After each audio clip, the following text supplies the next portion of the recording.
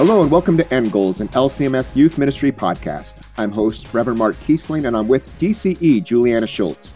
We are here to bring parents, church workers, and lay leaders discussions and resources to help your youth ministry meet its end goal, which is young people who are disciples of Jesus Christ for life.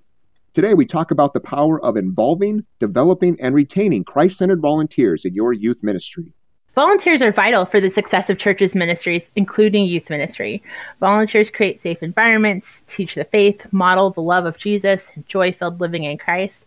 I can't even tell you the number of times volunteers have saved the day in my ministry as they cared for young people in crucial moments, found creative solutions to difficult problems, and shared the gospel in their words and actions. I remember many times in my ministry when I would ask a volunteer to help with something, whether it was decorations or baking egg casseroles for Easter breakfast or helping chaperone the youth gathering, only to find them having gone above and beyond. So having a space transformed, or having 10 egg casseroles, or having adult leaders be willing to sit through a 16-hour bus drive in order to get us to the youth gathering. Or I love volunteers who are quietly behind the scenes, who get things done without really any fanfare or recognition. So those volunteers, so very important to any congregation's ministry, that we devoted an entire chapter to volunteers in Connected for Life from Concordia Publishing House. The ministries of congregations are also well served by volunteers who live out their faith in Jesus, and they support fellow Christians, and they extend the love of Jesus into their communities. I think of events like the LCMS Youth Gathering. It is a true statement. It wouldn't exist without the thousands upon thousands of hours dedicated volunteers served before the event, at the event, and after the event.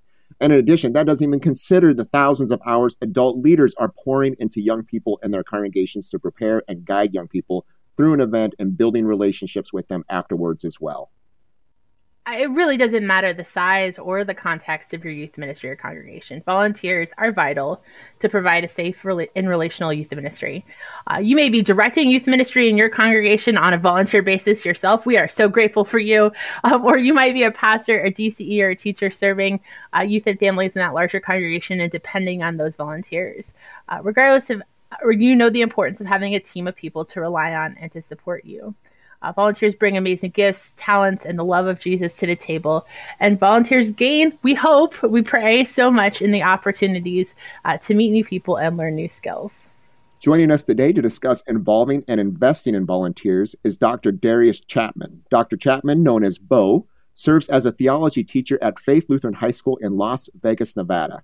He received his DCE certification from Concordia University, Texas, and also holds a doctorate in human resource development from the University of Texas at Tyler. Before teaching in Las Vegas, he served as the director of student ministries at St. Peter Lutheran Church in Macomb, Michigan. He and his wife, April, have been married for 17 years and have two beautiful children.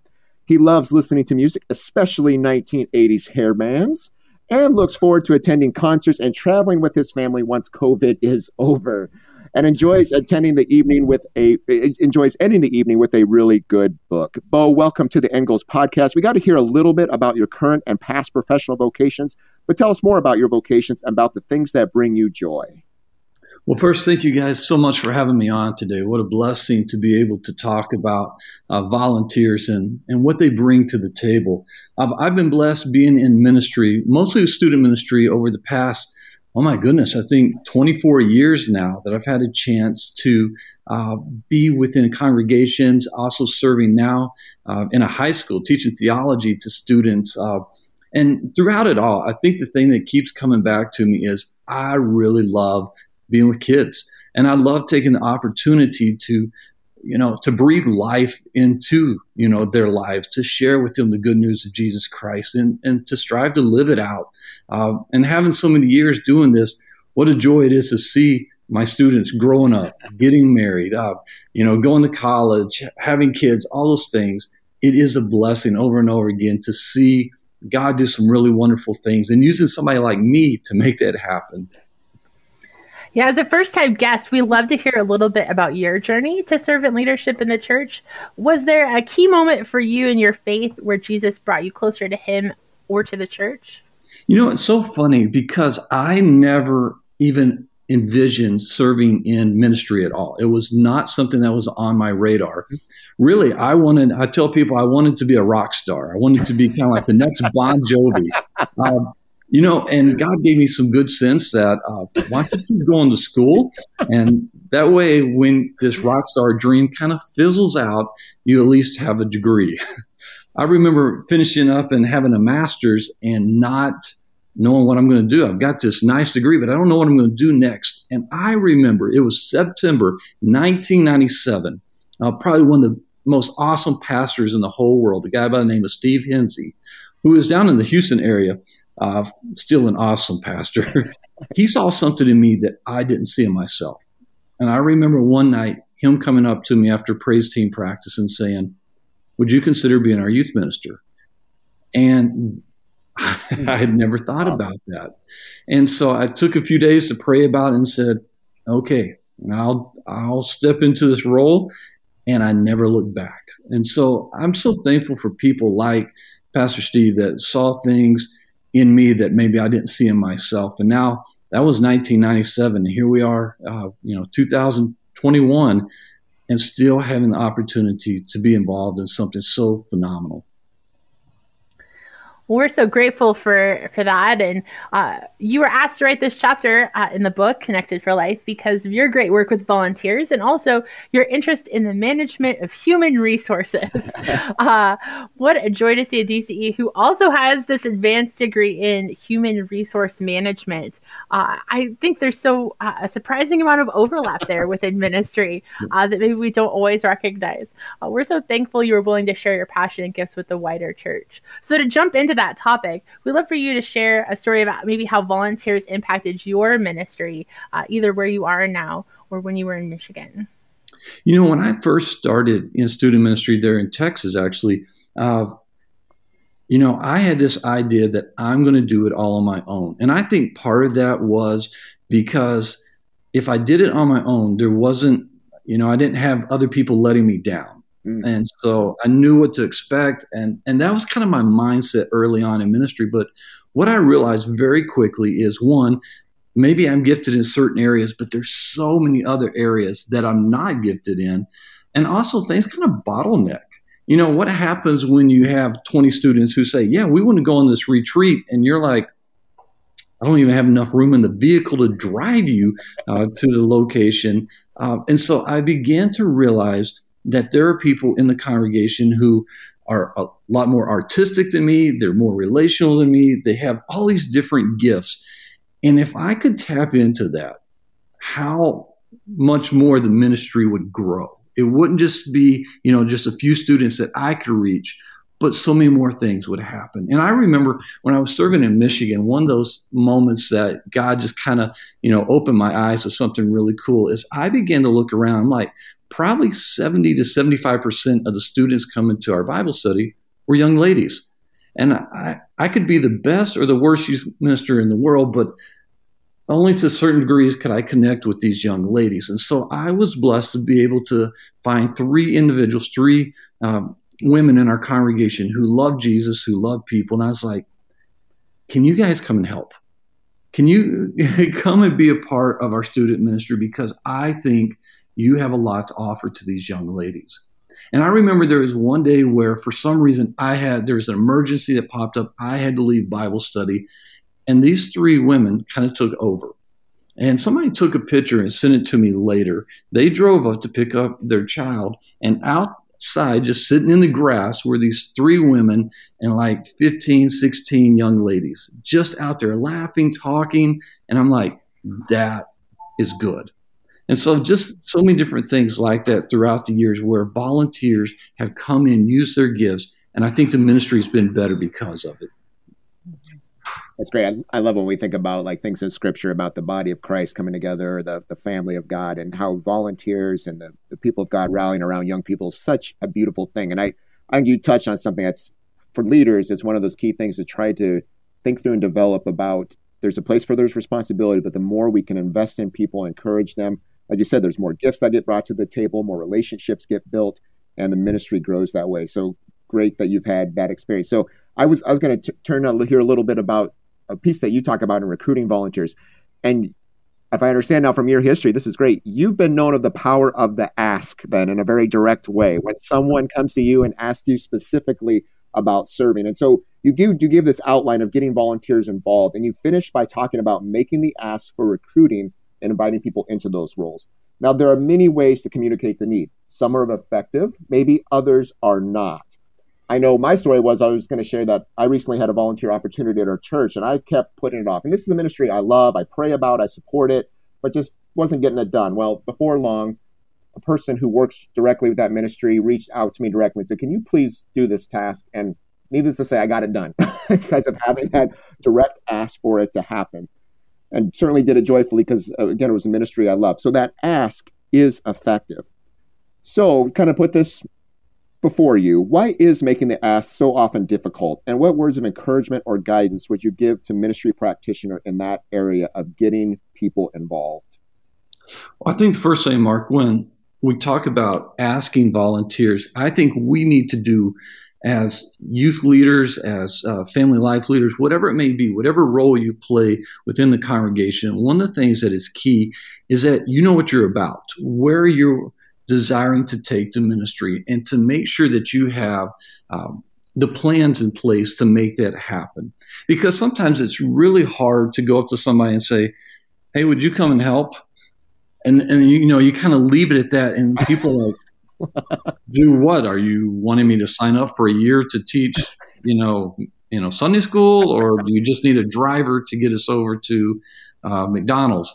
And so to take the time and really plan out where it is that you want to see the ministry go. And I think your tone, when you do this, is this something that you're really passionate about? I mean, because I think of times where, there's a difference between coming and saying, hey, will you help me Easter morning for our pancake breakfast? Nobody gets excited about that. But think about, hey, we get a chance. We're going to have over 1,000 people at our church, Easter morning. And we're going to have a chance to make a difference by helping to make the best breakfast ever. And would you come in just for a little bit, maybe from this time slot, whatever it may be, come and help us make some pancakes, scrambled eggs, whatever it may be. Now, all of a sudden, people begin to get a little bit of that passion and the reason behind it. So it makes the ask a little bit easier. And I think also, too, when you do that and you give them a time frame, people are not so scared. Okay, I just got to commit an hour here or 2 hours or, for this month on Sunday nights or whatever it may be. That helps a lot. But I think a lot of times we don't do the homework up front, and then it makes it very difficult for us to have, when we ask somebody, to have something that's concrete for them. I think another thing that probably people wrestle with is we don't like to be rejected. We don't like to finally step out there and say, would you help me with this? And they say no. And there's something about rejection that we just kind of shy away from. And so what I always encourage people is, one, don't take it personally. Yeah. There could be something else going on in their lives. Maybe you want them to be there every Sunday night to help with Bible study, but they've got a job that they have to get up at 4:00 in the morning to get ready for. And so it's just not a good time in their life for that. What's another thing that maybe you could ask them to be engaged in? Or is it something where you can say, I know this doesn't work right now with your crazy schedule, but can I maybe holler at you in 6 months, in a year, and maybe we can revisit this? So just really encouraging people, don't take it personally because, sometimes people are going to say no, but there's a variety of reasons behind that. I think you also need to do a really good job of having a variety of different things for people to be engaged in. I had some dads back at my congregation in Michigan. If I were to say, hey, would you help me out with Bible studies? No. The answer would be no, because it just mortifies them. If I said, hey, we're going on a retreat this weekend, we're going to go skiing, and I need some drivers and I need some chaperones, they're all in. Because one, it's the time frame they understand. Two, the commitment is a little bit different. And so it's just having an idea of what are some different things that you need. And maybe a no in one area could be a yes in something else. And so I think that's really, really helpful for us. But here again, I keep coming back to the idea. It all starts with having good plans, and then also, just being excited about it. Because once people are like, okay, I see where we're going with this, I see the value in this, then you begin to have more people say, I want to be a part.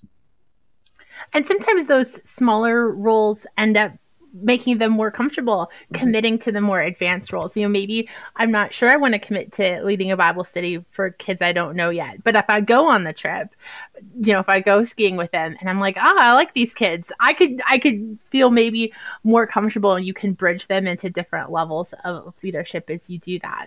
I also think part of the recruitment process is making sure that it's not just recruitment. That's not the only thing we're doing for volunteers, right? Because often that can feel so exhausting that we're like, okay, someone said yes, so okay, then I don't have to worry, right?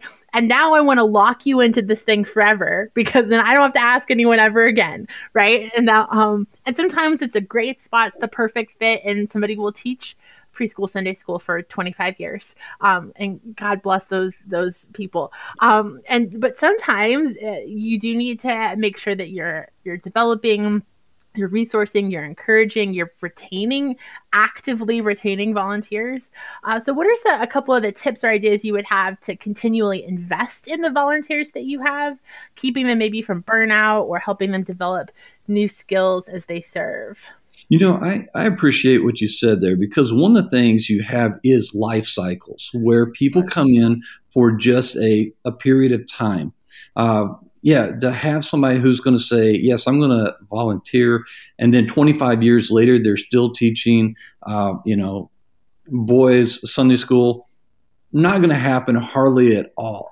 Now, it does take off a lot of burden because you don't have to keep asking, but you do. You have life cycles where normally when their kids graduate from high school, it's kind of like, all right, I'm done. But that's okay. It makes room for others to come in. So talking about retention, I want to go back to these three ladies from Michigan, because one of the things that I think is important when we talk about retaining volunteers is that you're very honest with them what's going to be a part of, this ministry that they're engaged in. I was telling the ladies, I said, we've got all these girls who are showing up at, our student ministry events. I think it would do them so, it'd be really, really good for them to have ladies of faith who breathe life into their lives, into their struggles as a teenage girl. But here's the deal.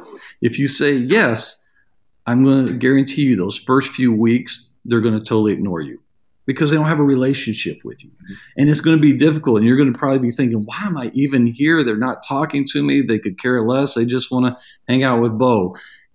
But if you keep coming, and I will set you up to succeed, if you keep coming, I guarantee you at one point, they're going to start trusting you. And then they're going to start having conversations with you, and they're going to grow closer to you. And you're going to have a chance to be a very real part of their lives. And so just being honest and upfront with these ladies, they knew kind of going in what it would be like. And sure enough, it was like that for the first few weeks. And then after that, it was crazy because all these young ladies are like, Anita's here or Sherry's here, and they just want to be with them. It got to the point where I'm like, hello, I'm here all by myself. Does anybody care about me? But it was good to see that. And I think the moms really appreciated just being upfront and honest with them.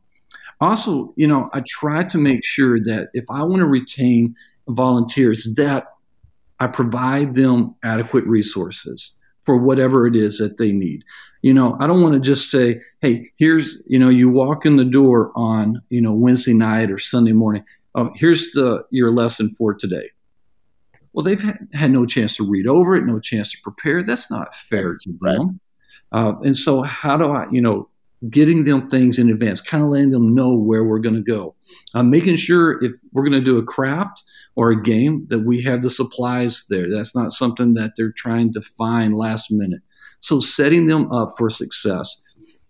I think about, these ladies when and the girls are like really getting close to them and things are going good.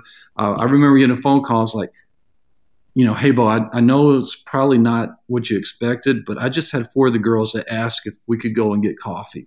Can I do that? Can the church give me a few bucks to handle that? I'm like, I am all over that. Setting them up for success, making sure that they have those resources. I think also too is just being there to be an encouragement, but also to be a listening ear. I remember, as they got closer and they're having real conversations with these young ladies, life is hard. Mm-hmm. And they're coming back to me and they're like, Bo, so-and-so, their family's getting a divorce. Or they're really wrestling because their boyfriend is pressuring and they're carrying the weight of all of a sudden all these 5-6 girls that are kind of in their small groups are carrying the weight of those young ladies. And so I serve the role as somebody who listens, somebody who comes alongside them and say, yeah, ministry's hard. And thank God that you're right there beside them along this journey. And so I think, just a variety of different things like that really serve volunteers well. To know that, that they're heard, that they're supported, that we're setting them up for success. I think all of those things make volunteers go, okay, you guys have planned this well. You're here to support me. I like what's happening. And the more you have those successes, the more volunteers say, can I do this more? And you also, word gets out, where other people are like, oh, well, I want to be a part of that. That sounds really cool. And so it just really grows from there.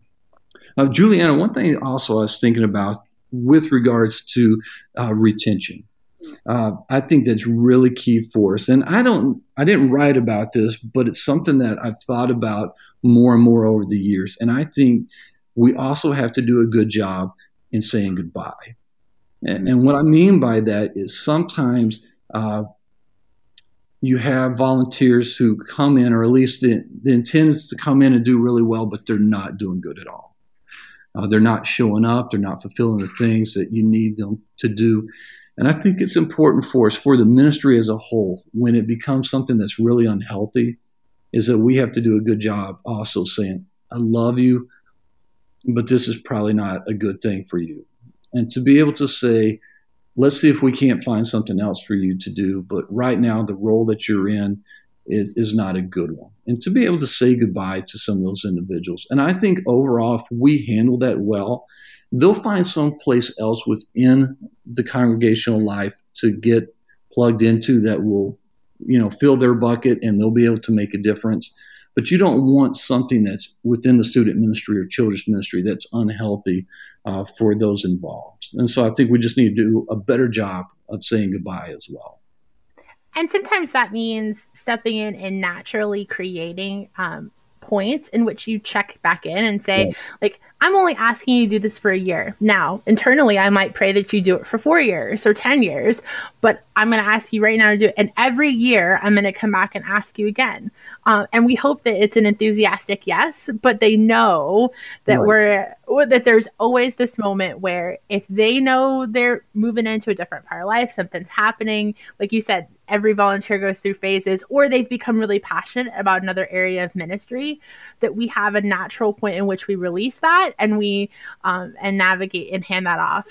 So yeah, that is a really powerful thing. And I think empowers our volunteers to feel like that they can go where God is leading and follow those vocational roles where they need to. Yes. So, Bo, you've given us some really good insight about the recruitment side, the retention side, just overall, again, like that excitement and joy that a leader brings to in the recruitment process and bringing people into the ministry. I want to talk about you kind of close your chapter with a topic that maybe, has even been talked about more about in ministry than since you wrote the chapter.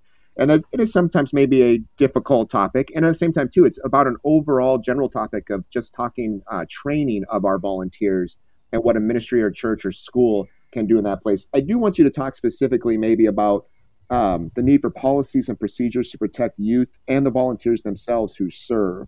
And maybe you can give us an overview of what a solid volunteer training or process looks like for volunteers in relation to child protection, or maybe what policies should a school or congregation of any size have in place to protect children and the volunteers who serve them. It's interesting, the day and age in which we live in, one comment on social media can destroy a person's reputation.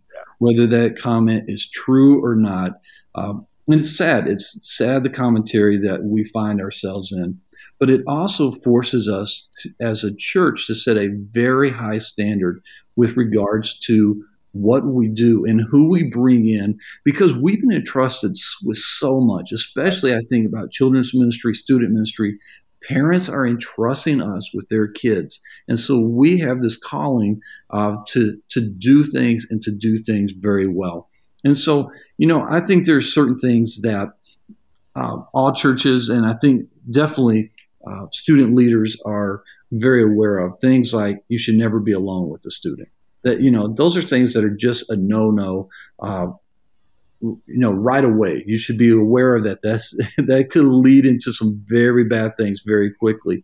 So making sure that you have all those small things taken care of when you're planning, and especially too, if you have a student who contacts you and says, hey, I really want, I've got something going on. Can we talk? Yes, we can talk, but here's some, guidelines, for that. We're going to be in my office. I'm going to have the door open, and outside my office will be my secretary or somebody else. That way you continue to protect yourself from any allegations, and it protects you as the worker, but it also protects the student. And I think those two things are really, really important.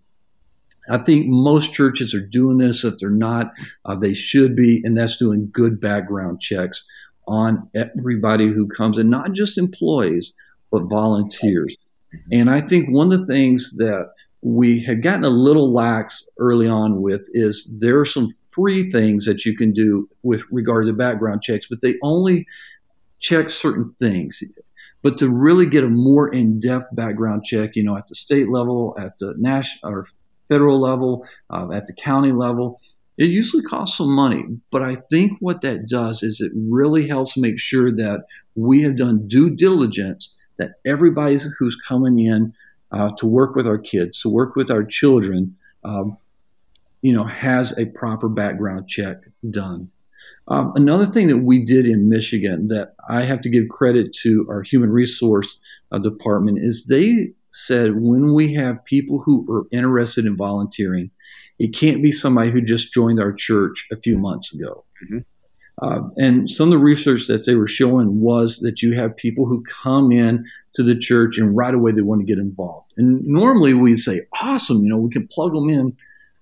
Well, there's, some data behind that shows that you have a large group that are doing that for a reason. They're wanting access to our kids. And so we need to take some time before we say, yes, you can be a volunteer, to kind of see who they are, what they're about, what's their background, so forth like that. So I think those things are key for us. I think another thing, too, is to have real honest conversation about when things show up on a background check, what automatically keeps somebody from being a volunteer.